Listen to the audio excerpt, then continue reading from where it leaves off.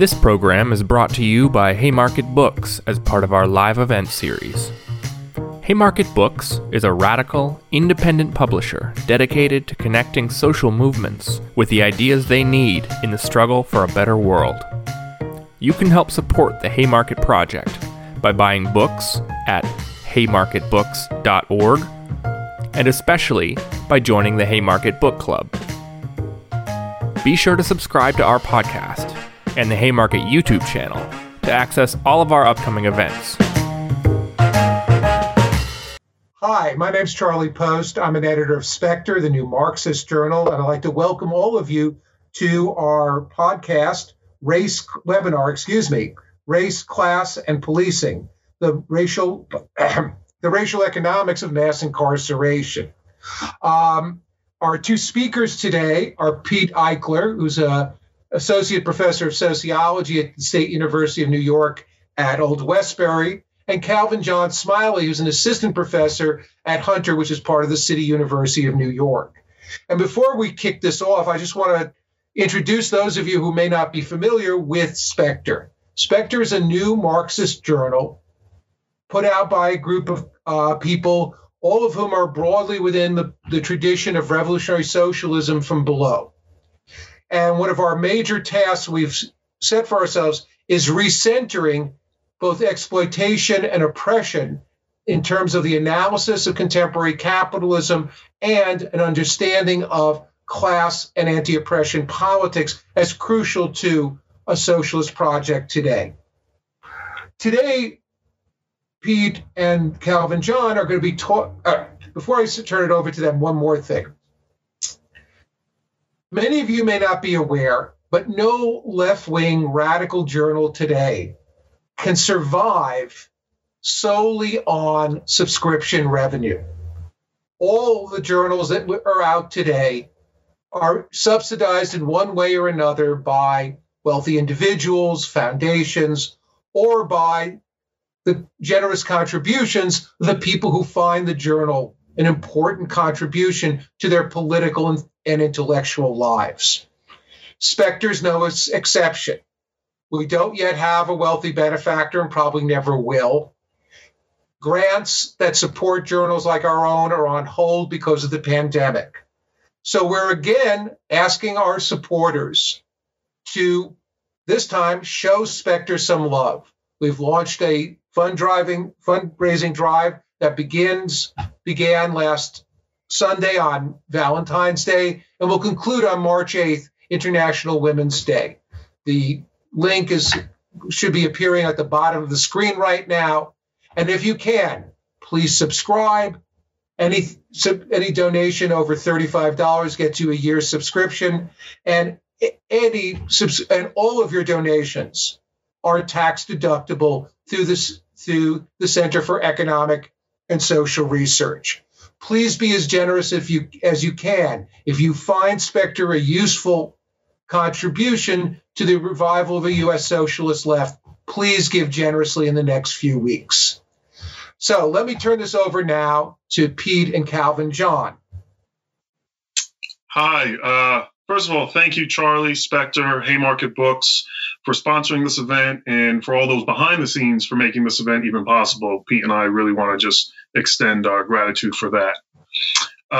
So to get started,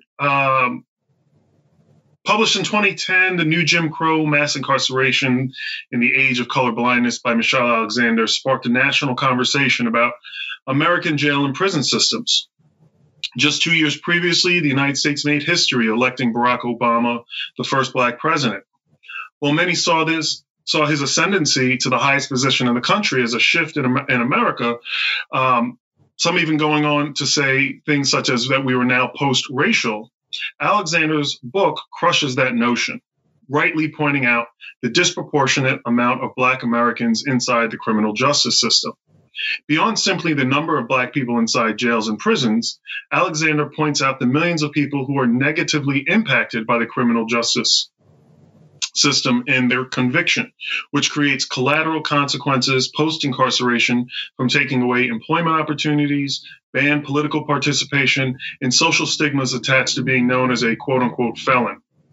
In sum, Alexander, using a critical race theory framework, argues, again convincingly, that the laws and policies enacted in the second half of the 20th century into the first decade of the 21st century systematically targeted specific demographics and populations, specifically low-income people of color, creating a racial caste system, or rather a racial underclass.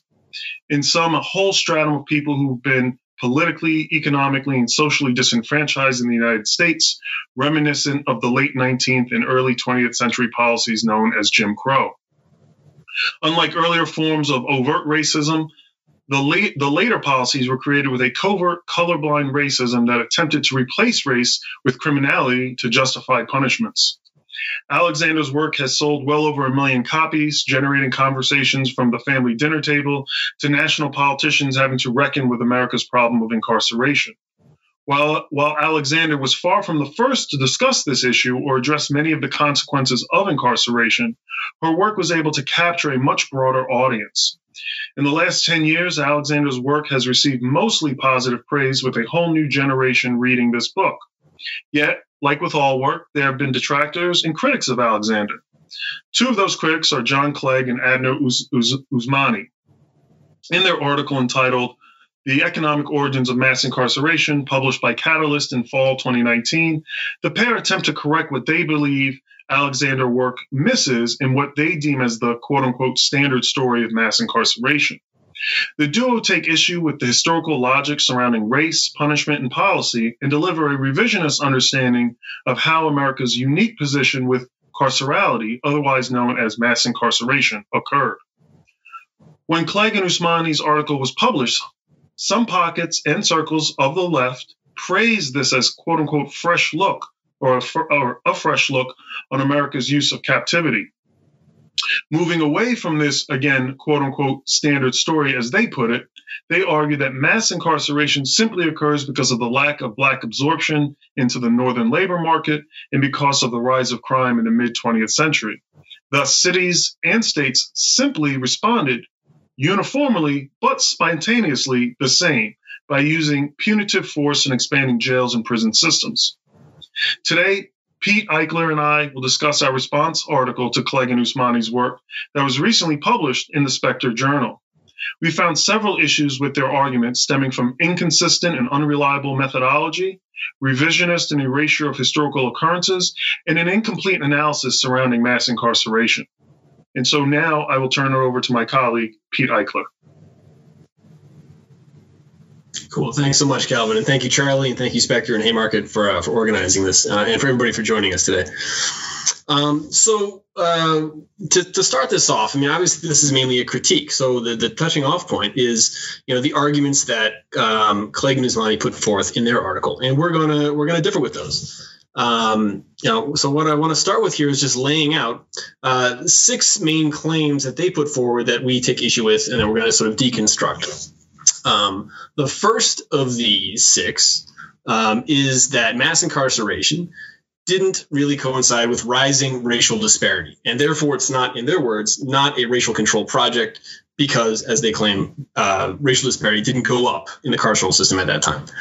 They claim the war on drugs was not very important to the rise in imprisonment in America, which is a big contradiction with what Alexander claims. We're going to argue that it actually was important. They also say that public punitiveness, or the just public attitudes across the American body politic, rose, and that this was a simple reflection. This just basically was a coincident rise in changing attitudes with the rise in crime. They also claim that U.S. imprisonment is largely a reflection of 2 other anomalies, 2 other exceptionalisms in the U.S. context, that is high crime and low welfare. We're going to challenge that claim as well. Fifth, they come down sort of in a governmental structural view with the argument, or with the thesis, that federalism, the overarching structure of the federal government, created a barrier to redistributive solutions to the crime problem of the 60s and 70s, and therefore made it all the more likely that a carceral or punitive solution would be taken. We're going to argue that actually federalism didn't do this. And last but not least, as Calvin already pointed out, Clegg and Usmani make a very strong push to say that the underlying causes of crime, poverty, unemployment, which we would agree with that, right? That those are the underlying sources of crime in an aggregate sense. But their claim is that why were those things so high, poverty, unemployment in the Black community in the post-war period? It's mainly due to inherited disadvantage, lacking wealth, lacking certifiable skills, et cetera, stemming from Jim Crow and slavery before that. And this was what caused Black poverty in that period, as well as bad timing. We're going to say there's a big part of the puzzle missing there, and that's active discrimination in housing in other areas. So let's start with some visuals. We'll go to the next slide. And these are mostly graphs and data that Clegg and Usmani themselves present. So this is one of their key graphs that they provide to reinforce the claim that they make that racial disparity did not rise along with rising imprisonment. As we can see here, however, if you look at the bottom line, that's the Black to white ratio of imprisonment, right? It was already disproportionate prior to the 70s and especially 80s rise in incarceration. So there already was disparity, but then it sharply goes up in the 80s. We can see that sharpening tilt right there. So that their own data effectively basically shows that disparity did rise, racial disparity, at the same time as millions of more people were being locked up. So that initial claim kind of falls flat. If we go to the next slide, we can also see that even if we break that down by education level, sort of a disaggregated analysis of that, and this is again their chart, their graphic, that racial disparity is present in every single educational breakdown group, right? People who don't have a high school certificate, graduation, or GED, there the disparity is highest. Obviously, we can see that there's a big gap between Black and white imprisonment, but it's still there among those with just a high school degree. It's still there among those with some college, and it's smaller, but it's even still there among those with a college degree. So throughout that period, and increasingly so, Black people, even with more education, were still more likely to be locked up than white people. And this really just goes to actually reinforces the claim that racial control was perhaps part of this project in the first place. We would also challenge the idea that a racial control project needs to be indicated by rising disparity, right? If disparity already exists in some institution, simply expanding that institution without even adding more disparity might also constitute racial control, which is something that the original authors don't deal with. So that's one of the first claims, right? That mass incarceration did not have anything to do with rising racial disparity. It clearly did. Let's move on to the next slide, the next set of claims. This slide actually doesn't deal with that, so I'm just going to talk about it. One point that is sort of key to Clegg and Usmani's argument here is that the war on drugs didn't really matter to rising incarceration. So they basically point to 2019 stats that say that 21% of current prisoners, federal and state prisons, are in for drug crimes, right? So 21%, that's a little bit more than a fifth, right? And they sort of make a quick move to say that that is not a very large number, right, or a large proportion. It's clearly not the majority. And therefore, based on 2019 data, drug crimes are not accounting for the majority of people currently in prison. That is true as far as it goes. However, we would point out just on the face of it that 21% is actually more than the number of prisoners in the same year for property crimes. That was 17%. And that it doesn't take into account a key mechanism of how imprisonment happens, right? How people end up in jail, end up locked up, and that they actually acknowledge elsewhere that this distinction exists. So what we're talking about here is the distinction between stock versus flow of prisoners, right? Stock is prisoners at any given time and what they're in for. Flow is what are the convictions bringing people into and then out of prison, right? And how long are they staying, et cetera. So drug crime prisoners typically don't spend as long in prison as violent crime prisoners, right? But over that same period, the sort of peak of the prison boom from 1993 to 2007 or 2009, actually, Jonathan Rothwell, who's an author that we cite, finds using reputable data that actually drug crimes accounted for the plurality, the largest single portion of new imprisonment over that period. We could also take into account, which Clegg and Usmani don't, the fact of recidivism. Right, a lot, unfortunately, the majority of people who go to prison will end up back in prison within a 5-year span of leaving prison, right? And that's 2/3 for all prisoners, and that's 3/4 for drug crime prisoners. So it doesn't take too much of a leap to look at the data and say, okay, a plurality or 31% going into jail first time or a time for drug crimes. Many of them will leave and most likely, unfortunately, get locked up again, even if it's not for a drug crime the second time, right? But imprisonment generates more imprisonment. So there's a clear mechanism by which drug crime prosecution and imprisonment can drive rising incarceration rates over that same period, which is something that the authors don't deal with. So there's that. Let's move on to the third one. The idea that public punitiveness was just rising in line with rising crime, right? It's just a reflection of that. And there's something on the surface of it that's true, right? These arcs, this is, again, one of Clegg and Usmani's graphs that shows the black and the white punitiveness or attitudes that are pro-incarceration or pro-policing over the period in question. And that does largely correlate with the same rise and fall of the crime rate. However, we would point to the fact that there's obviously a persistent and significant racial gap in these attitudes, right? White people overall are more punitive, and their mountain or their hill here climbs more steeply and earlier, right? Much more so than the black attitude curve. And the strange thing here is that actually black people were those who were being much more exposed to crime, and actually increasingly so over this time period. Yet throughout the time, their punitive attitudes actually remain lower. So it's something of an ecological fallacy to look at the general picture of rising punitiveness and say, aha, it was crime that was causing that, when the people who were less exposed to crime were more punitive and earlier so throughout the period. So that attitudinal claim also kind of falls flat. We got a fourth claim that we're going to take issue with, and that is this. It's a little more complicated. It's got it's got 3 dimensions to it.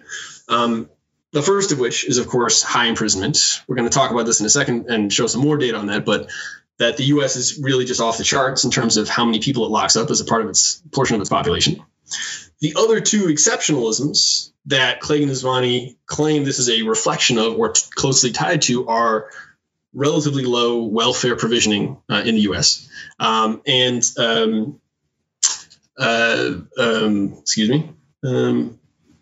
high U.S. crime.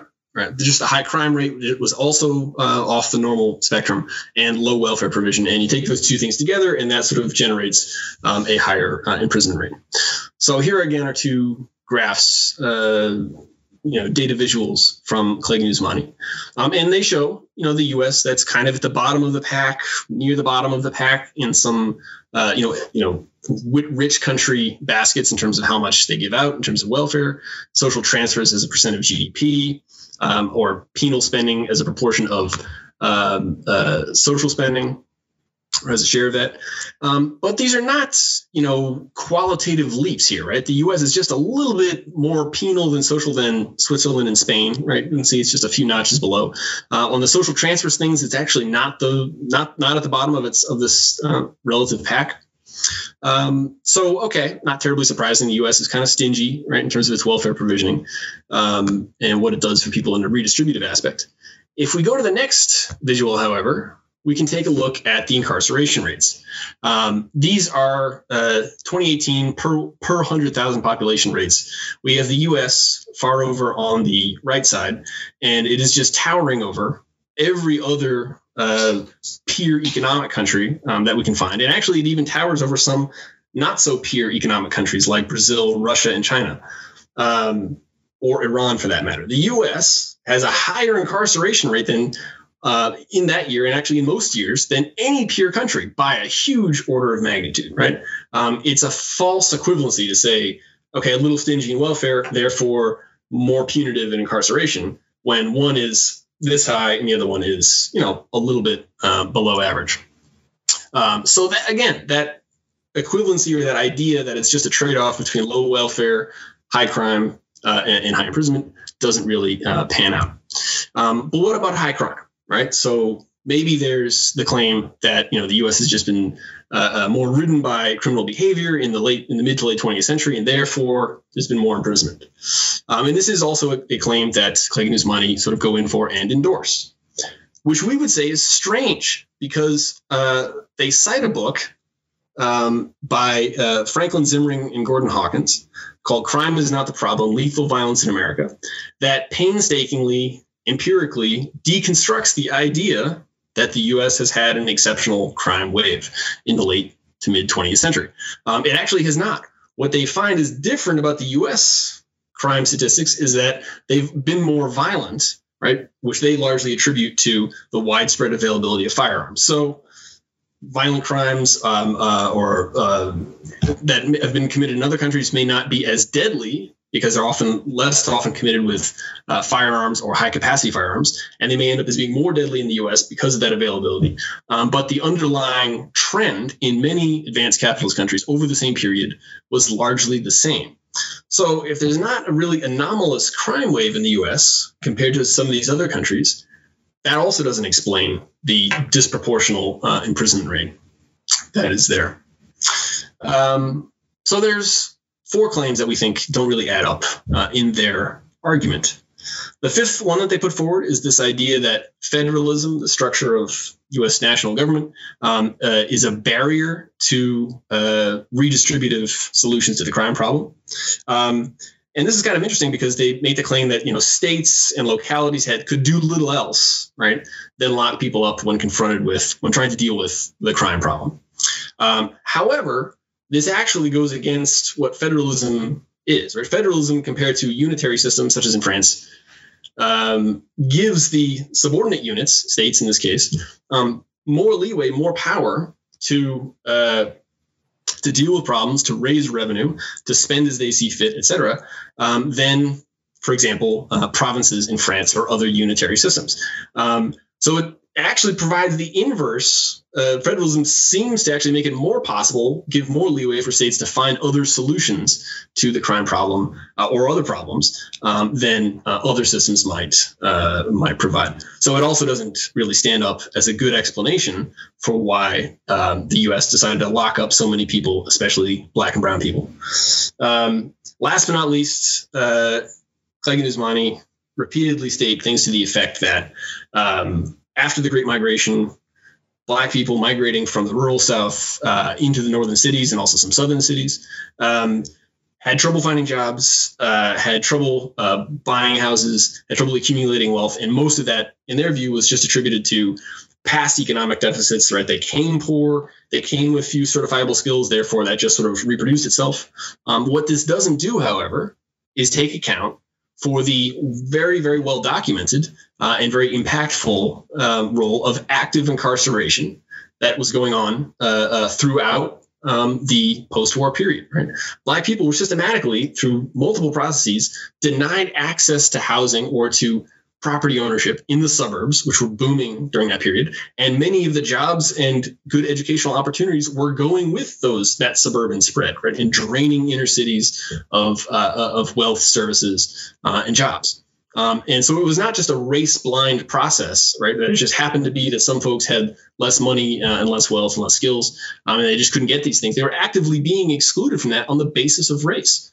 And this is not, this is not some held secret. This is a well understood fact and process in American social science. So those 6 claims that they present to us as reasons why the U.S. decided to lock up so many people don't really hold up, and they don't defeat Alexander's argument as they're intended to do. And Calvin's going to go a little deeper into the history there, so I'll turn it back over to him. Thanks, Pete. So if we go to the next slide here, one of the sections that we talk about in our article is this timeline of Black oppression, which is something that we find that Clegg and Usmani kind of fail to really capture when they're trying to make this sweeping claim. And so when we look at the history of America's relationship with people of African descent, it's really unique in comparison to any other non-Indigenous population to the Americas, as Black people have been held in various institutions of captivity, which has exploited labor amongst other aspects of Black life. And so, as I'm sure many people know on this Skype, that Black people were seen as both docile and treated with high levels of paternalism during slavery because they were held as chattel or property. Post-slavery, one thing that often gets swept over is the issue of convict leasing, which really ran parallel with the Jim Crow system, where we see the rise in what becomes known as the criminalization of Blackness, where Black people go from being seen as docile to brutal, right? This idea, if we think back to films like Birth of a Nation, et cetera. And this is something that Clegg and Ousmani, again, failed to explicitly address. And they write in their article, quote, most of the growth and the ratio of Black to white incarceration occurred in the earlier period of American history, 1880 to 1970, after the end of slavery during the first Great Migration. So while they acknowledge it, they simultaneously downplay the significance of this period. I always like to turn to the great African-American historian and sociologist W.E.B. Du Bois, who writes in his book, Black Reconstruction. And he writes this in 1935. Quote, this penitentiary system became to characterize the whole South. In Georgia, at the outbreak of the Civil War, there were about 200 white felons confined at Midgeville Prison. There were no Negro convicts, since under the discipline of slavery, Negroes were punished on the plantation. The white convicts were released to fight in the Confederate armies. The whole criminal justice system came to be used as a method of keeping Negroes at work and intimidating them. Consequently, there began to be a demand for jails and penitentiaries beyond the natural demand, right? This is something that Du Bois is seeing in 1935. So it's during this Jim Crow era, Black people went from, again, slaves to convicts, and the status change was almost entirely in name alone. As many people are probably familiar with, the 13th Amendment, which granted emancipation and abolished slavery, also had this captivity loophole, as it's written, neither slavery nor involuntary servitude, except as punishment for crime whereof the party shall have been duly convicted, shall exist in the United States or any place subject of their jurisdiction. So historians and other scholars have articulated how convicted persons suffered harsher, unsanitary, and violent work conditions during the convict lease era. In this instance, it could even be argued that Black life was valued less under this period than during slavery, as slaves held an intrinsic value to their enslaver versus convict leasing, where the priority was focused on the materials procured, not the laborer, who, if fell ill or died, was simply replaced by a new convict. And then if you look at the bottom with mass incarceration, which kind of brings us to present, anyone who can look at the timeline and realize that both slavery and convict leasing were not far removed from modern day incarceration. And in the 21st century, American jails and prisons have peaked around 2.3 million people, disproportionately, again, impacting Black Americans. So anyone trying to make the claim that these earlier systems of confinement do not have direct linkages to current forms of incapacitation is either untrained or is consciously dismissing American history.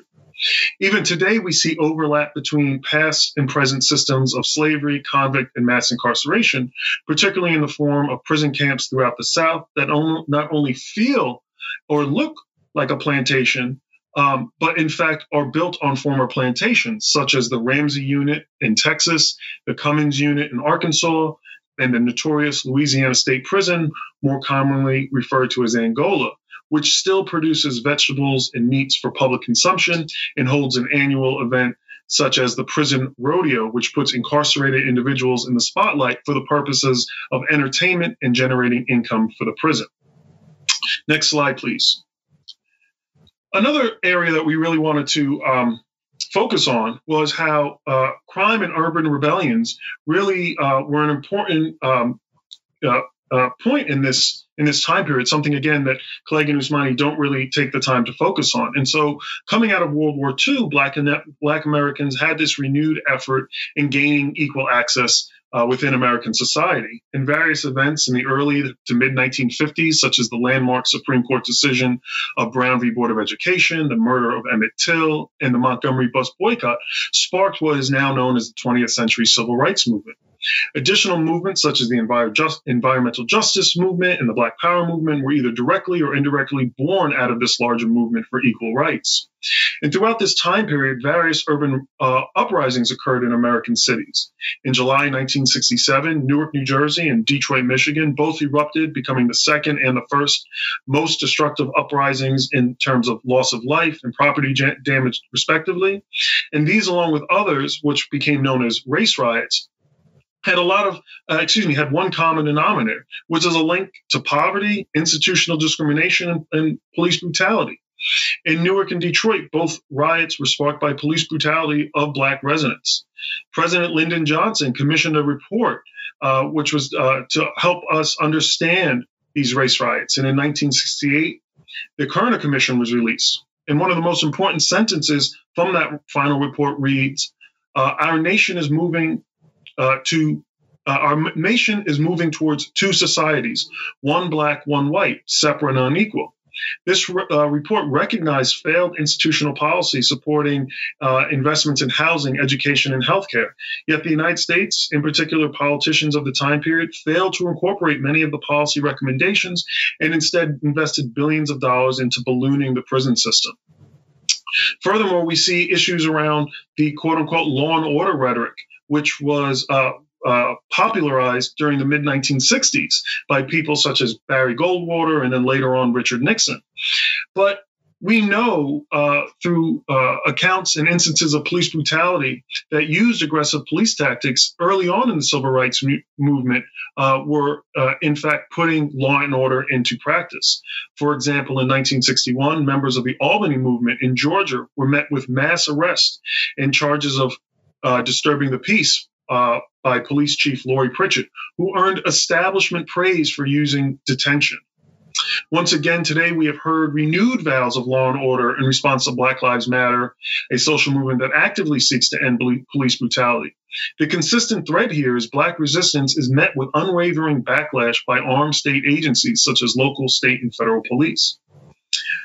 Recently, the recently released film, Judas and the Black Messiah, explores the life of Black Panther leader Chairman Fred Hampton of the Illinois chapter.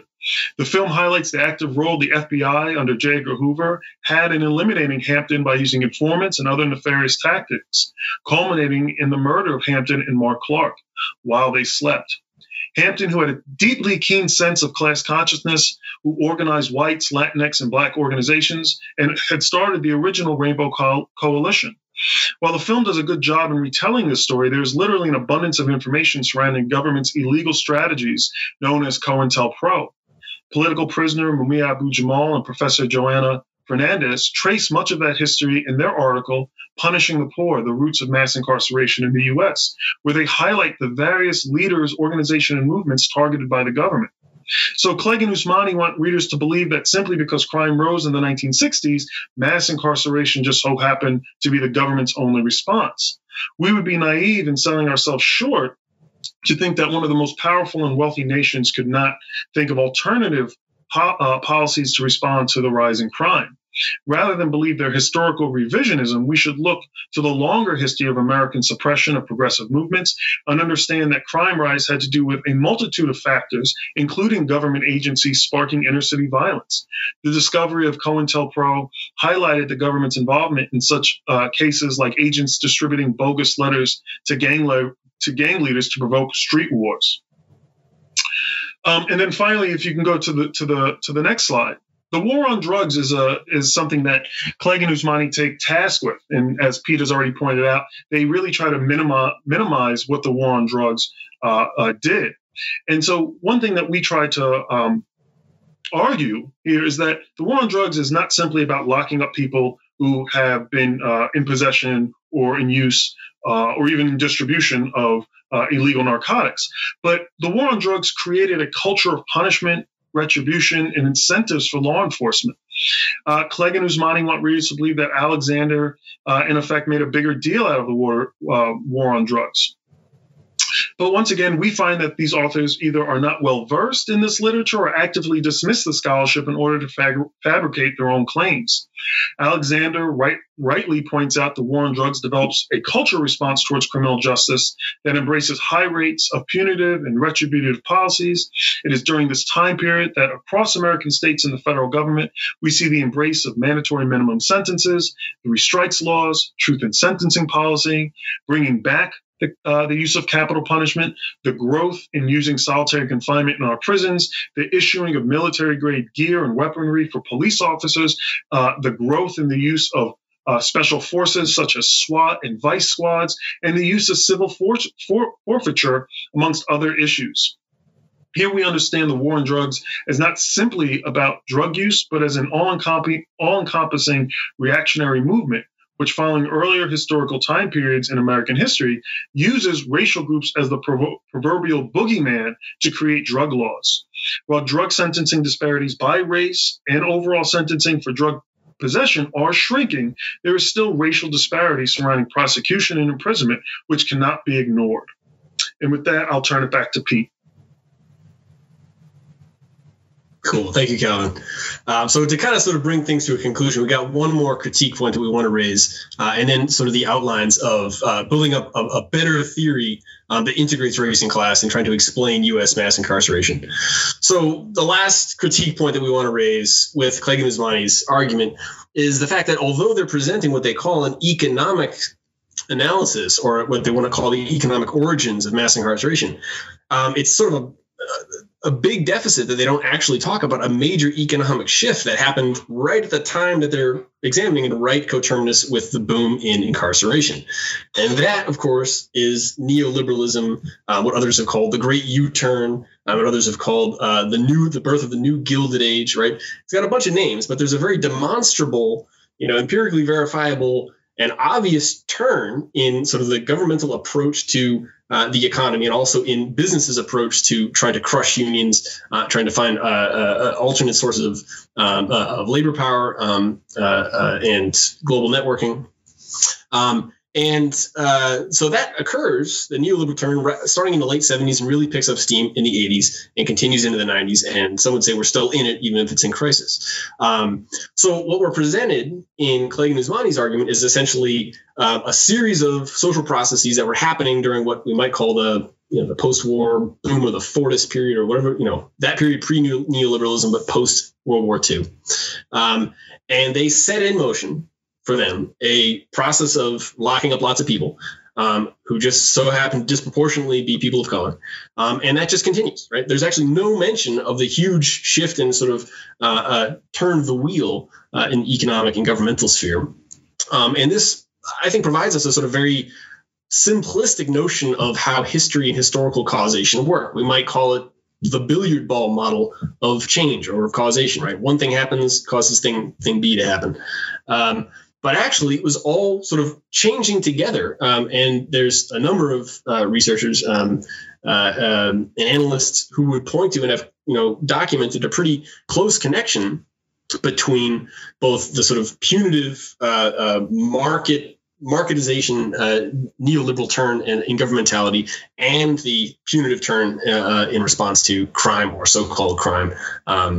Or exaggerated things that became codified as crime, such as free-base cocaine possession, etc. So that is an it's just sort of a strange oversight that you'd think someone or some authors coming up with an economic analysis of this event of this process would want to incorporate that, which they don't. And of course, the neoliberal turn itself also had a huge racial dimension to it too. It was explicitly the term dog whistle racism comes from, pre-Reagan, but was definitely bolstered by Reagan's calling out of the so-called welfare queens, who were everyone understood to be people of color. And that was one of the main political justifications for gutting welfare and deregulating corporations and on and on and on. So there's intimate connections there that are just really glossed over by those authors. So what would it look like to try and build up a theory of mass incarceration in the U.S., or an explanation for it at least, that doesn't sort of fall into these traps? And our view is that Michelle Alexander provides a sort of very solid, the bulk of the explanation we need for that in terms of the political processes, in terms of the dynamics between social movements and right-wing reaction. And what we want to sort of build upon there and introduce to that are some economic trends and processes that we think are also sort of outlined in basic form by some sort of fundamental Marxist theories and Marxist ideas, such as the general law of accumulation, right? Which we don't have to go into all the detail here. We provide some of that in the article. But we do want to take a look at just the overall trends in employment or labor force participation. And there we can see this multicolored graph that we present that comes from BLS data and shows, the whole body, everybody who's in the labor force or not. That's the middle blue line. It shows men, white men, black men, women, all women, white women, black women, right? These different arches, different curves that are there on the chart. And what we see there is rising labor force participation for women up until about the late 90s, and it plateaus and actually goes down again, declining for men, both black men and white men, throughout the entire period that we see provided to us there. This, doesn't confirm, but it at least is entirely consistent with Marx's general law of accumulation, which says that as capitalists accumulate wealth and firms conglomerate and form together, that this ultimately leads towards an increase in relative unemployment, right? Both the stagnant and floating layers of unemployment, right? Which or the labor surplus, as he calls it. Right? So we can't go entirely into all the ins and outs of that here. We look forward to it in the discussion, and we also point to it in the article. But if we want to go to the very last slide and start to build up this sort of building blocks of an integrated theory that looks at the rise of mass incarceration from both a racial and a class lens and puts them together as part of a co-constituent totality, we can outline the following sort of claims. Right? Number one. Right. I don't think this is terribly controversial. The idea that racial divisions were constructed in the U.S. context prior to industrial capitalism and long maintained outside of that, right?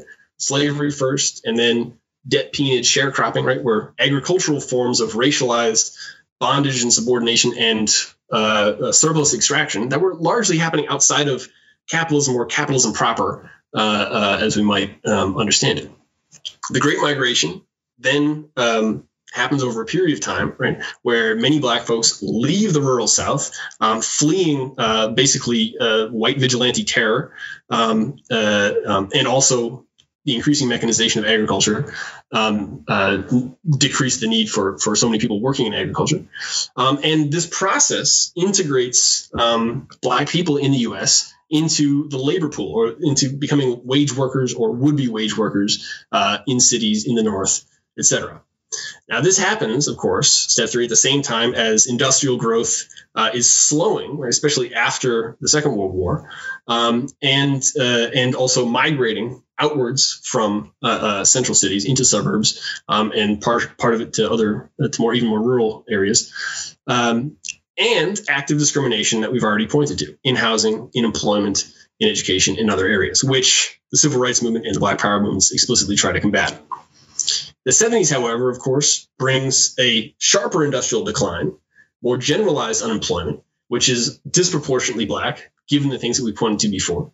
And this sets the stage for political intervention of some sort, right? It's a crisis, a multifarious crisis that calls for some kind of political intervention.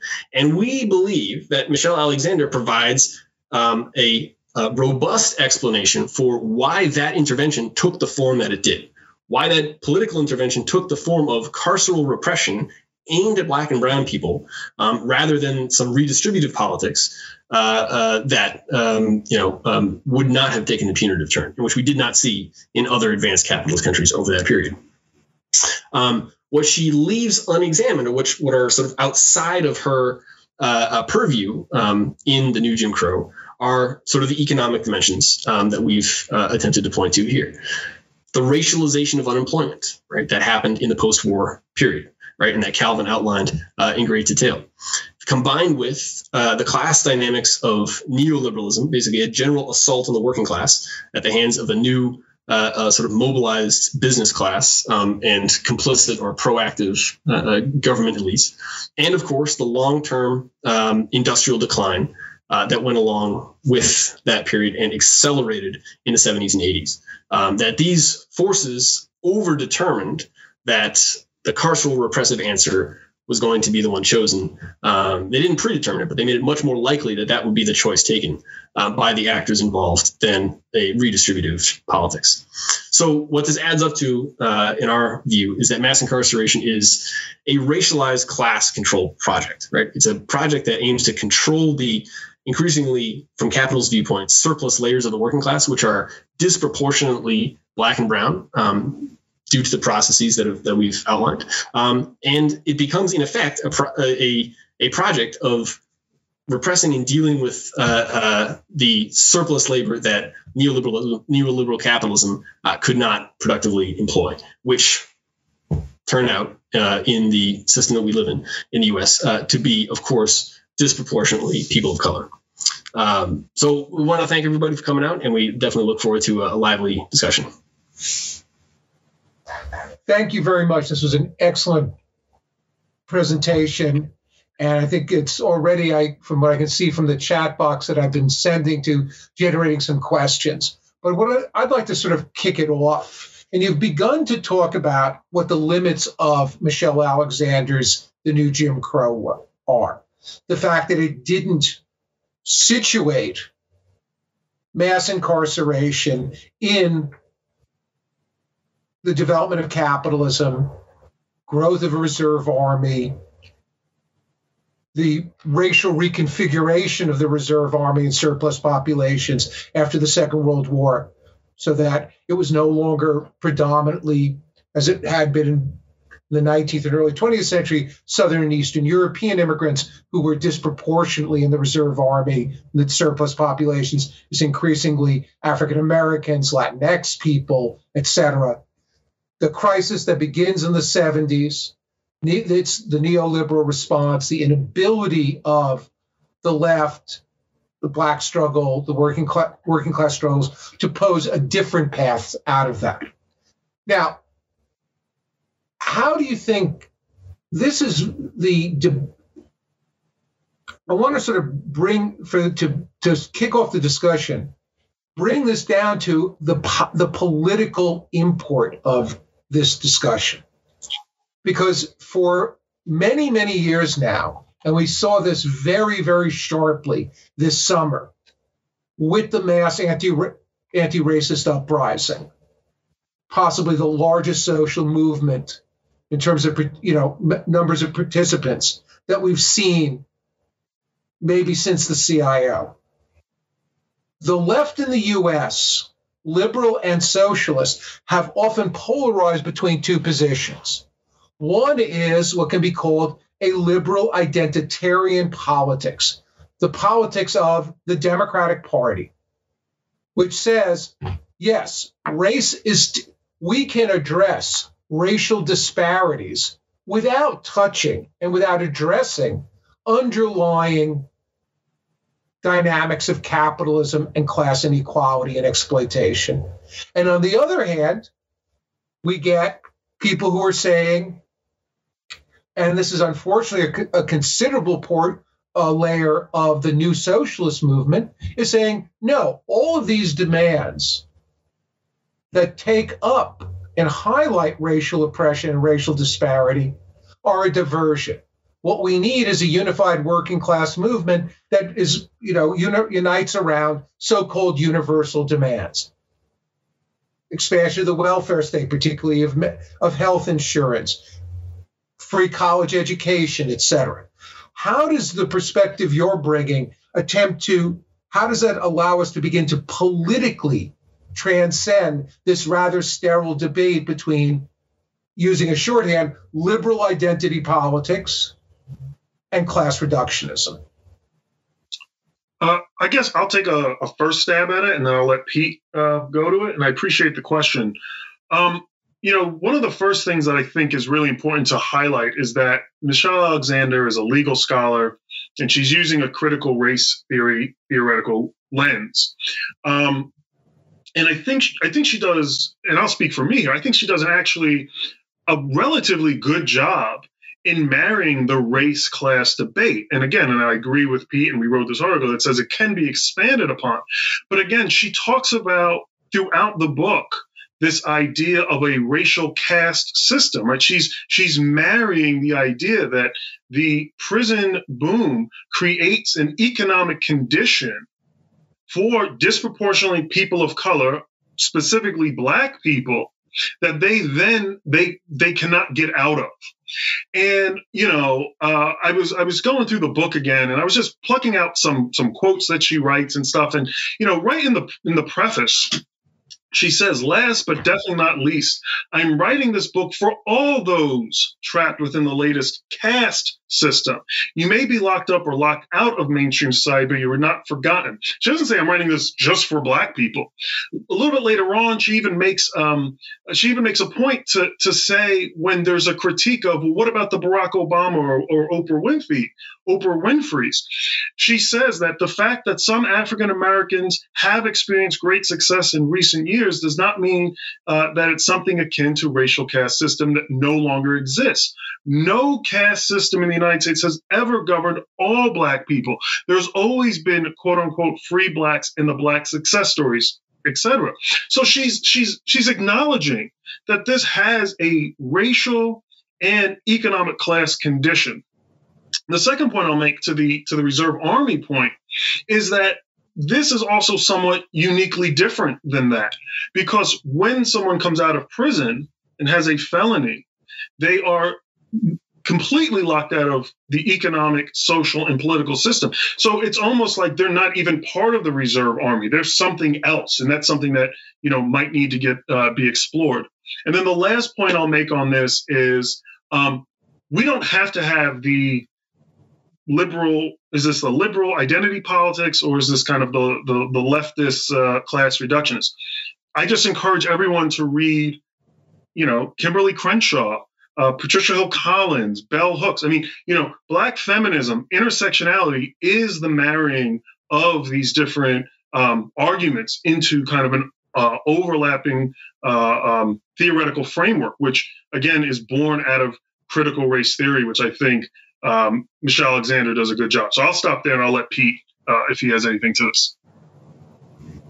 Yeah, just to add on a little bit to the sort of like political, what do we do with this question that Charlie raised? So I think Charlie, you're absolutely right. What we get in the Clegg and Usmani article, and they're not alone in this, right? There's a sort of cadre or a wing of people in some publications, associated with DSA, not exclusively, that sort of present us with, again, this other false dichotomy. Right? Either you're going to get quote unquote class-wide demands that don't really pay attention to race or gender or other important dimensions of inequality and oppression.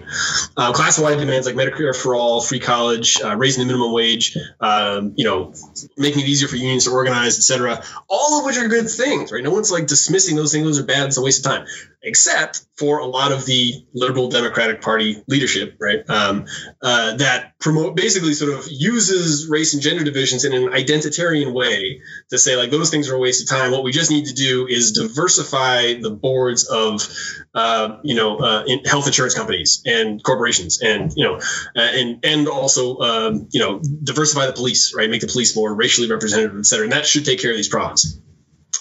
We've seen clearly that doesn't solve. What that does is that approach, that's the liberal approach, the sort of liberal identity politics, leaves the structures of capitalism, the inequality in the economic and institutional spheres intact, and just says, well, if we provide more opportunity and we diversify the sort of leadership of these organizations, that will make it less bad, right? And sort of solve some of those problems. We've seen, of course, and Michelle Alexander already points to this, already back more than a decade ago, that just diversifying police or diversifying, prison guards, or even diversifying the judiciary doesn't solve those problems, right? It doesn't make policing systems and incarceration less racist, right? Those individuals who find themselves in those powerful positions often get wrapped up in those overarching processes and norms.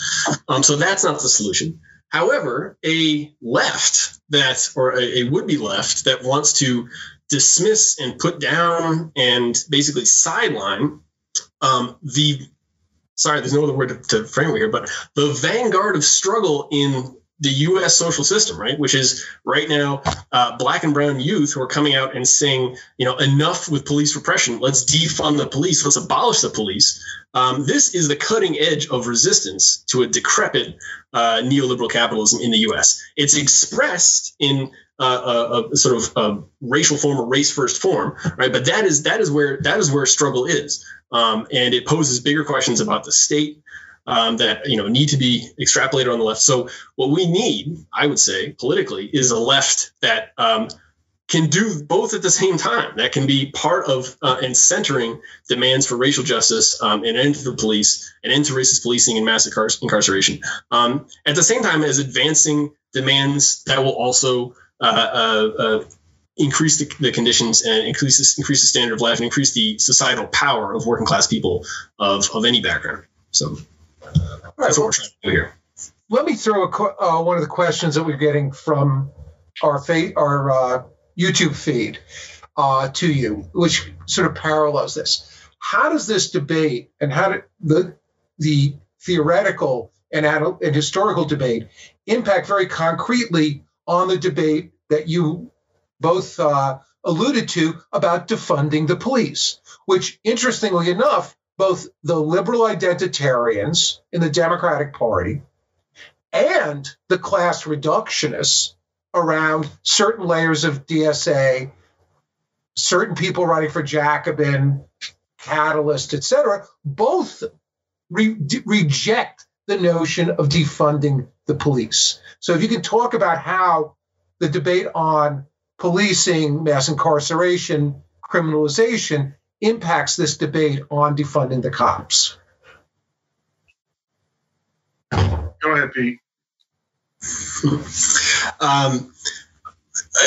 I think it's a great point to bring up, right? So here's a place where allegedly the people on the opposite side of the spectrum or people who are taking different stands actually find themselves on the same side for a second, right? Maintaining funding for the police, right? Or there was an article by Dustin Gostella, not in Jacobin, but in another publication last summer that basically made this argument: don't defund the police; it'll lead to more death, right? Using faulty statistics. It was a nun site. In non-site, website. Right. So there's a lot of problems with that. I mean, again, it presents us with this flat, picture, as if calls to defund the police are just saying defund the police and don't do anything else.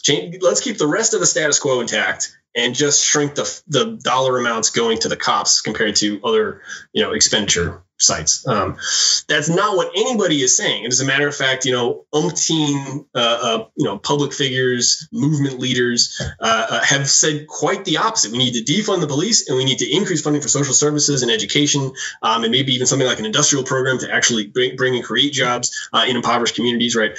In almost every context where someone's saying defund or abolish the police, they're also saying and fighting for these other, positive demands, other places to put the funding. So I think it's just important to recognize that and to not be presented or not be content with these sort of straw man presentations that are often posed to us. Right? We can walk and chew gum at the same time, I think. Yeah, and I'll just piggyback off of what Pete said. Right. I mean, it's a divest, reinvest movement. That's really what the defund the police movement boils down to. And it's also about capturing what the meaning of defund the police means. It's not today there's police, tomorrow there's no police either, right? It's a long-term goal with investment into these other social programs and social services that would be responsive to a whole stratum of needs in society. And there's been a lot of stuff written about just adding housing, for folks, greatly diminishes the need for police in terms of responses and, budgets in terms of city and municipalities for overnight stays in jail and things like that. So we know that this is definitely a movement that is not out of the realm of possibility. Yeah, just as sort of, for me, what I found quite shocking about the Gostella article and others is that for over 50 years, the left in the United States has consistently called for cutting the military budget and funding social services. Now, as politics that question imperialism and politics that question the state and policing have become less and less important. We're seeing people come out and say, oh, don't defund the police. Will we soon be seeing similar people saying, no, we can't defund the military. We can't cut the military budget to fund social services, et cetera. Now, let me throw you some more questions from, there's a whole variety of questions. I'm going to sort of throw them out to you. Hold on. Okay. We have a question here that asks you to speak more and identify resources that address how mass incarceration has become a growing industry that drives profit and state revenues, a racialized capitalist enterprise. And this has been a big debate. There are people who have argued that there's this prison industrial complex and that part of this is attempting to create cheap labor in the prisons, a new convict labor system, which in the 19th and early 20th century fueled some plantation agriculture, particularly coal mining in the South. Others, Christian Parenti, Ruth Gilmore, and others are saying, no, this is not the case. So I'm wondering if you guys would like to address this question of the prison industrial complex. I guess I'll take that to start at least. Well, again, the prison industrial complex, if you look at people like Eric Schlosser, who wrote about it back in like 98, says it's more than just the economics. It's about the ideology that goes into building these institutions. And, if we only look at private prisons, it's a very small sliver of the entirety of the prison institutions. But I think we have to be more robust and think about how public institutions also greatly benefit how private companies greatly benefit from public prisons, where they use state inmates or people incarcerated for cheap labor. I mean, just using some quick examples, right? Last year with the California fires, we've seen examples of where there was outrage because people who were incarcerated are putting their lives on the line, fighting fires, and only being paid something like $1 a day.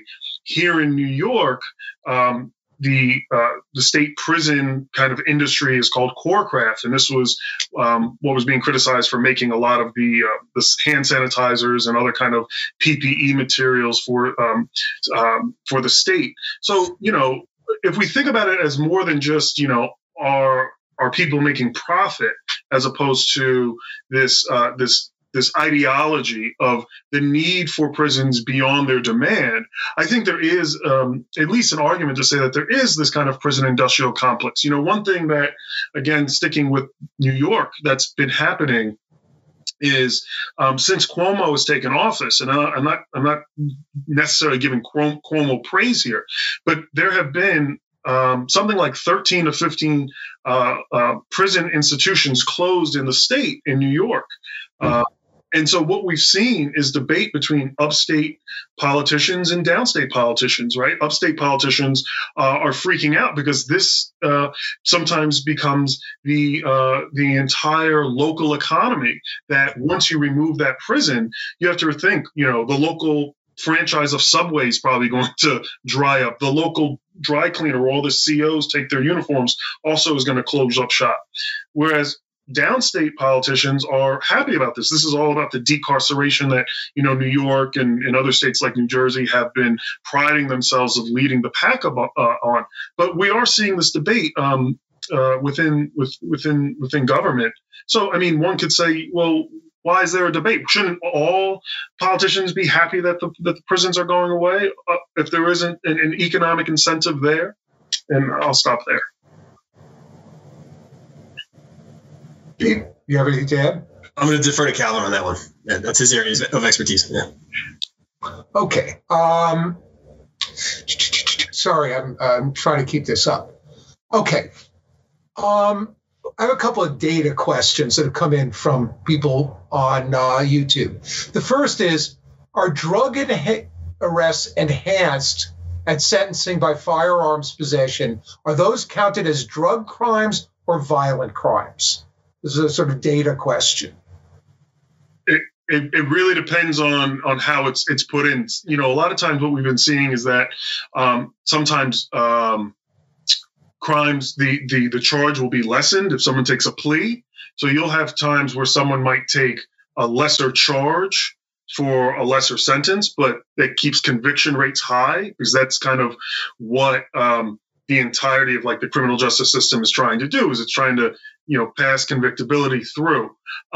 This is purely anecdotal, but I remember a cop telling me once that if they were to catch someone with drugs, but they can get them a gun, they'll drop the drug charge for the gun charge in New York. This was a New York cop telling me this.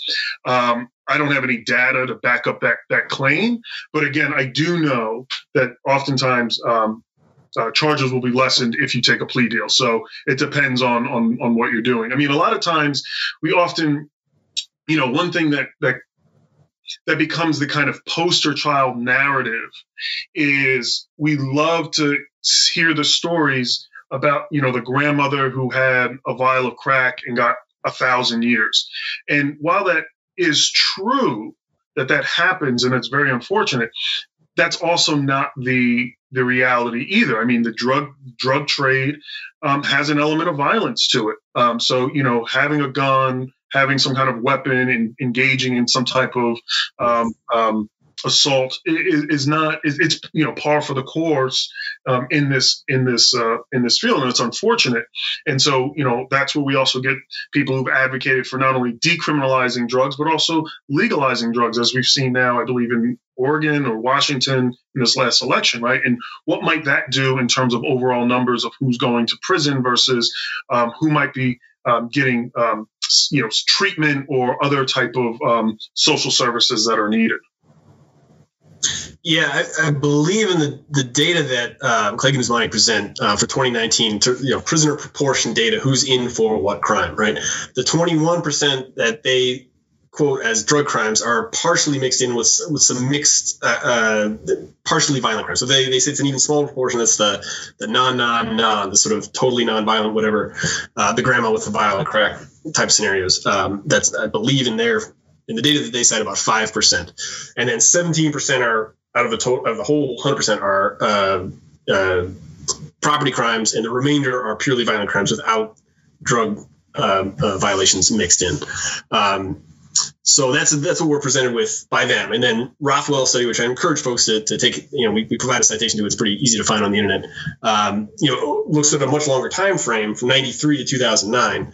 And there he also uses a similar disaggregation technique in terms of what crimes count for what imprisonment context. But it's important to look at the flow there, right, in terms of people going into and out of prison, because imprisonment is a process, right? It's not just a one-time fact, right, that we just measure statically. Okay, and a follow-up question, then we have some other more substantive ones, is a big part of your argument was comparing levels of incarceration, crime, et cetera, across countries. How compatible is the data for both incidents of crime, types of crime, incarceration, et cetera, across even the so-called industrialized capitalist countries? Yeah, I can sort of feel the first part of that. Calvin probably knows more than me in the details. So we do cite data from the World Prison Brief, that compares just in general incarceration rates across countries, across the entire world. You have almost every country in the world. North Korea is missing. A few other countries are missing because they don't have reliable data on it. They don't have any data on it. But the vast majority of countries in the world, developed or not so developed, are in there. So what we're not presenting any understanding of the different crimes as coded in different countries, right? Like drug crimes in Germany versus drug crimes in Japan versus here. It's like we're not presenting anything of that nature. These are just overall raw numbers and then proportions of the population that are behind bars, right, in some form. And there's asterisks and caveats with the Chinese data, even in the World Prison Brief. So they estimate China's rate in 2018 was about 163 people per 100,000, but there's an asterisk next to that. If you include political prisoners, it goes up to like 180 something. So there are, I encourage folks to sort of consult that on their own. But these are just general, international numbers or internationally comparative numbers of who's behind bars at a given time, not what they're there for. Right. So it's easier to measure and compare that who's locked up versus who's not measuring different convictions. Yeah, and I guess I'll just follow up by saying, it's the United States is somewhat unique in this, right? A lot of the other countries that we try to compare ourselves to are more homogeneous, much smaller in scale, a different kind of history in terms of its own racial histories. So, a lot of times we try to say, well, the Scandinavian countries are doing it right. But, we also see that, some of the kind of American prison culture has been outsourced to other countries as well. So we'll have to see, what that means for future comparisons. And yeah, so I'll just say that. I think Pete did a good job kind of saying what we're looking at. Okay, a couple more questions. The sort of integrated theory and historical analysis in terms of the growth of mass incarceration starting in the 70s and 80s would have to also talk about the fact that the period between 1965 and 1975 saw a very, very sharp uptick in working class struggles, of strike activity. Yep. Much of it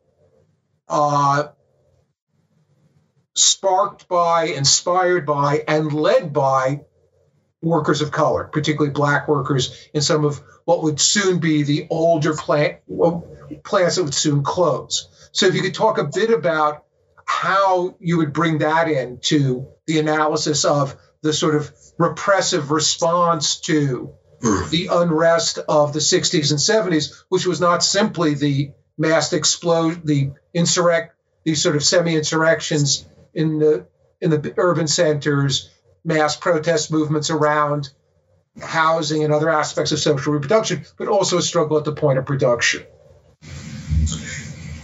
I can dive into that. Yeah, I mean, so Calvin does a great job in really sort of documenting and showing us, how the political response by the FBI and other agencies to the Black Power movement, to the Panthers of the 60s, and also to just the urban rebellions more generally, were extremely punitive and sort of actually started to, inculcate the idea or experimentations in locking up large numbers of people as a response to sort of more militant mass movements. But I think there's obviously a much bigger question that you're posing there, Charlie, or the author of the question is posing, and I think that's great, right?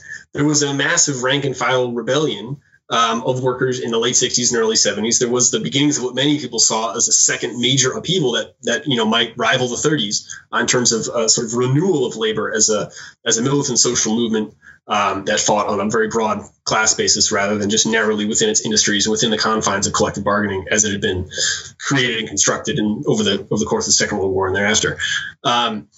And for a number of reasons, we don't have time to go into all the reasons why that unfortunately fizzled, why that bottom-up surge in manufacturing primarily didn't sort of generalize out and take a sort of more political expression that could have demanded, that could have posed the redistributive options on a sort of big scale, right?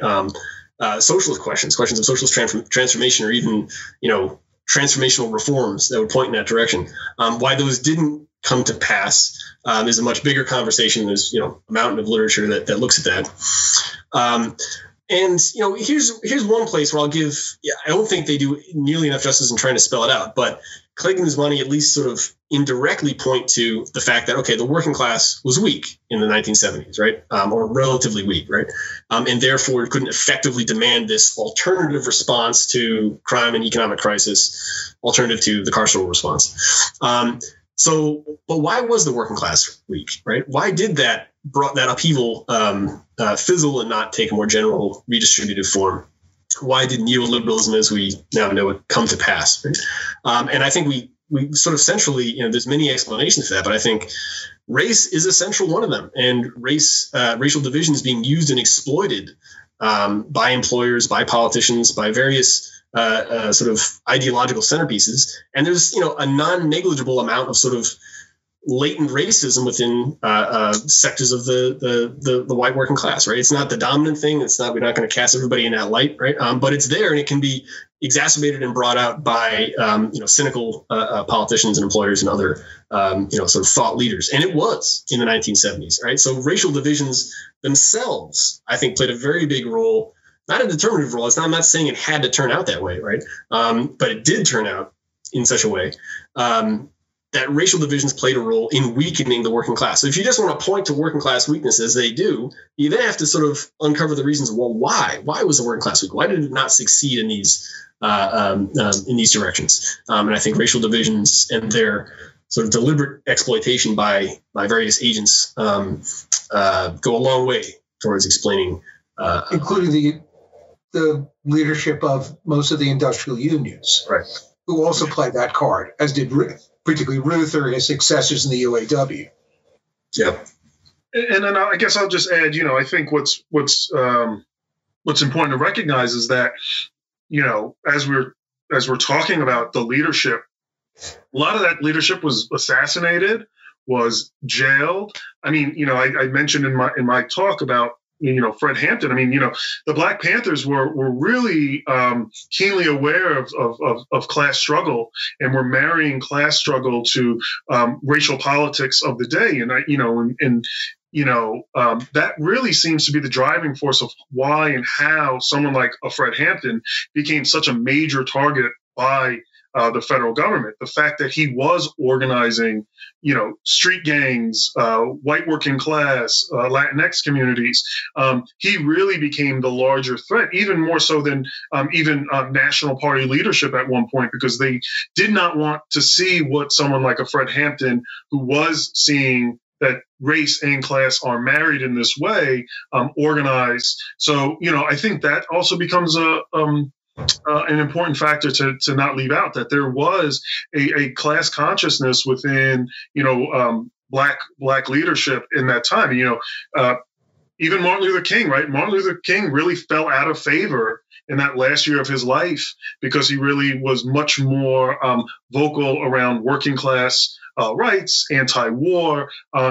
He had much more support when it was just about civil rights and little black children and white children holding hands, and it was much more optimistic and really relieved the burden of white supremacy, right? But once you start to add these other factors in, it becomes a different scenario.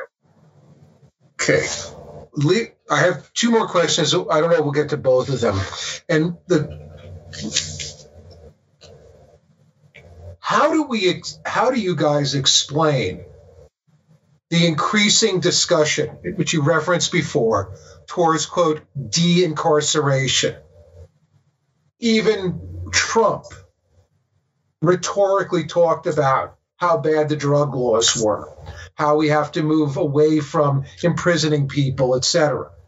You have, moves towards abolishing or limiting cash bail. You're seeing the closing of prisons, which, whether they're profitable or not, are a major source of employment in some deindustrialized communities upstate, et cetera. And this is a national trend. How do we explain that, given what the forces were that drove mass incarceration? Those don't seem to be disappearing. Growth of the reserve army of labor and the surplus populations, continued attacks on working class people, and the desire to contain and repress challenges from below. How do we explain that in the last couple of years, this at least rhetorical moves towards de-incarceration?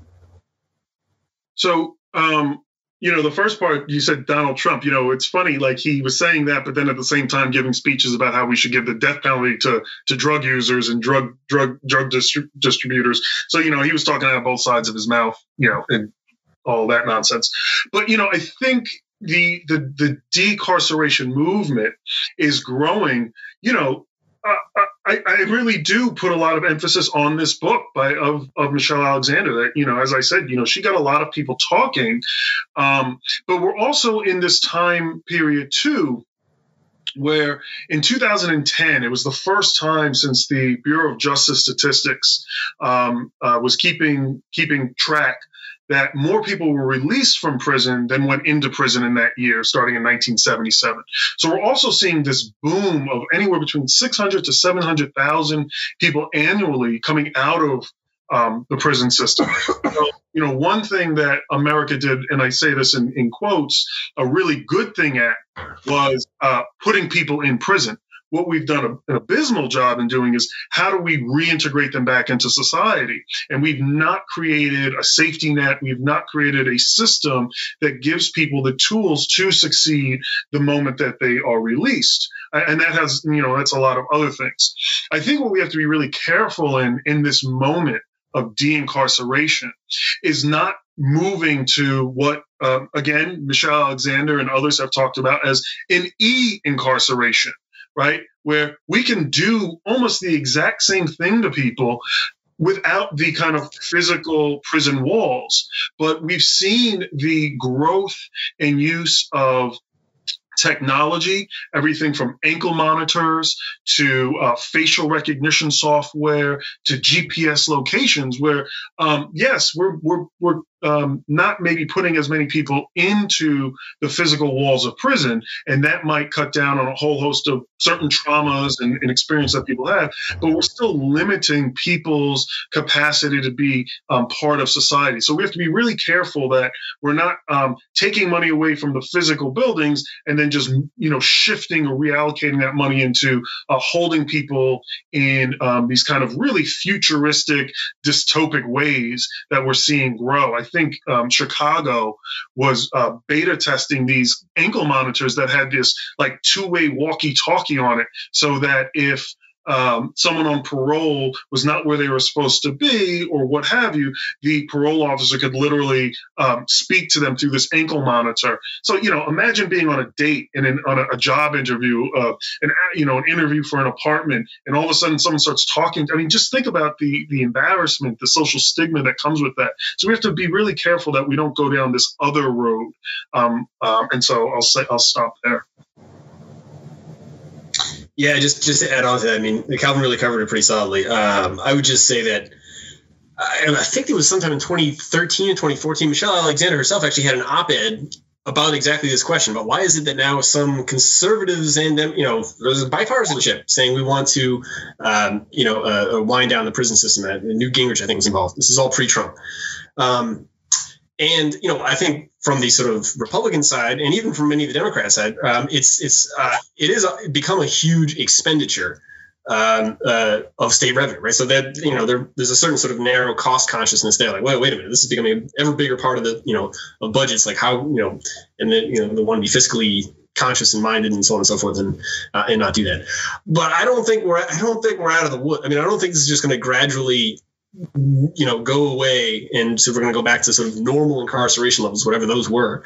I think there's bigger dangers and upheavals on the foreseeable political future, right? And I think, unfortunately, as many of the sort of more nasty things that Trump or his administration initiated during that tenure, there was clear precedence in the previous administration, right, that had been set up in terms of ICE itself, in terms of immigrant detentions, and so on and so forth. And those are just sort of utilized and weaponized even more so under Trump and possibly under future right-wing movements or governments. So I think we need to keep the pressure on. I think we need to keep building movements to end incarceration, to defund the police, and also more broadly to fight against the kind of reactionary forces that are rearing their heads and unfortunately getting organized in this ongoing period of crisis that we're facing.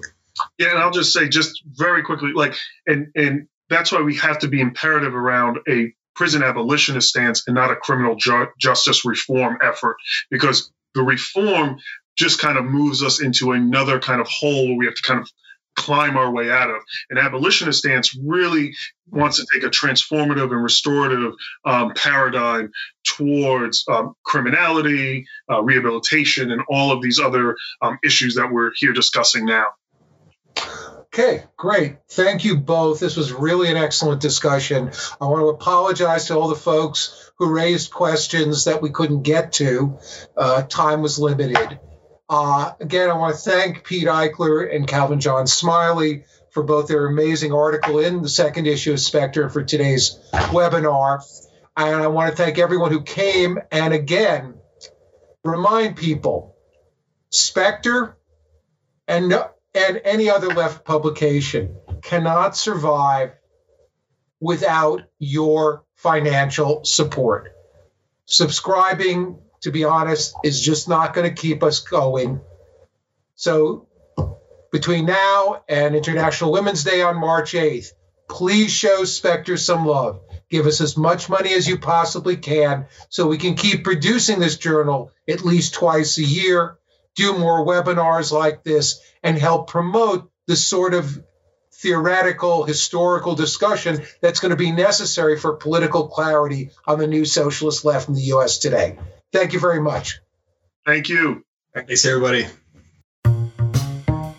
Thanks for listening. If you liked this episode, subscribe to our podcast and to the Haymarket Books YouTube channel, where events like this one are hosted live. And don't forget to check out haymarketbooks.org.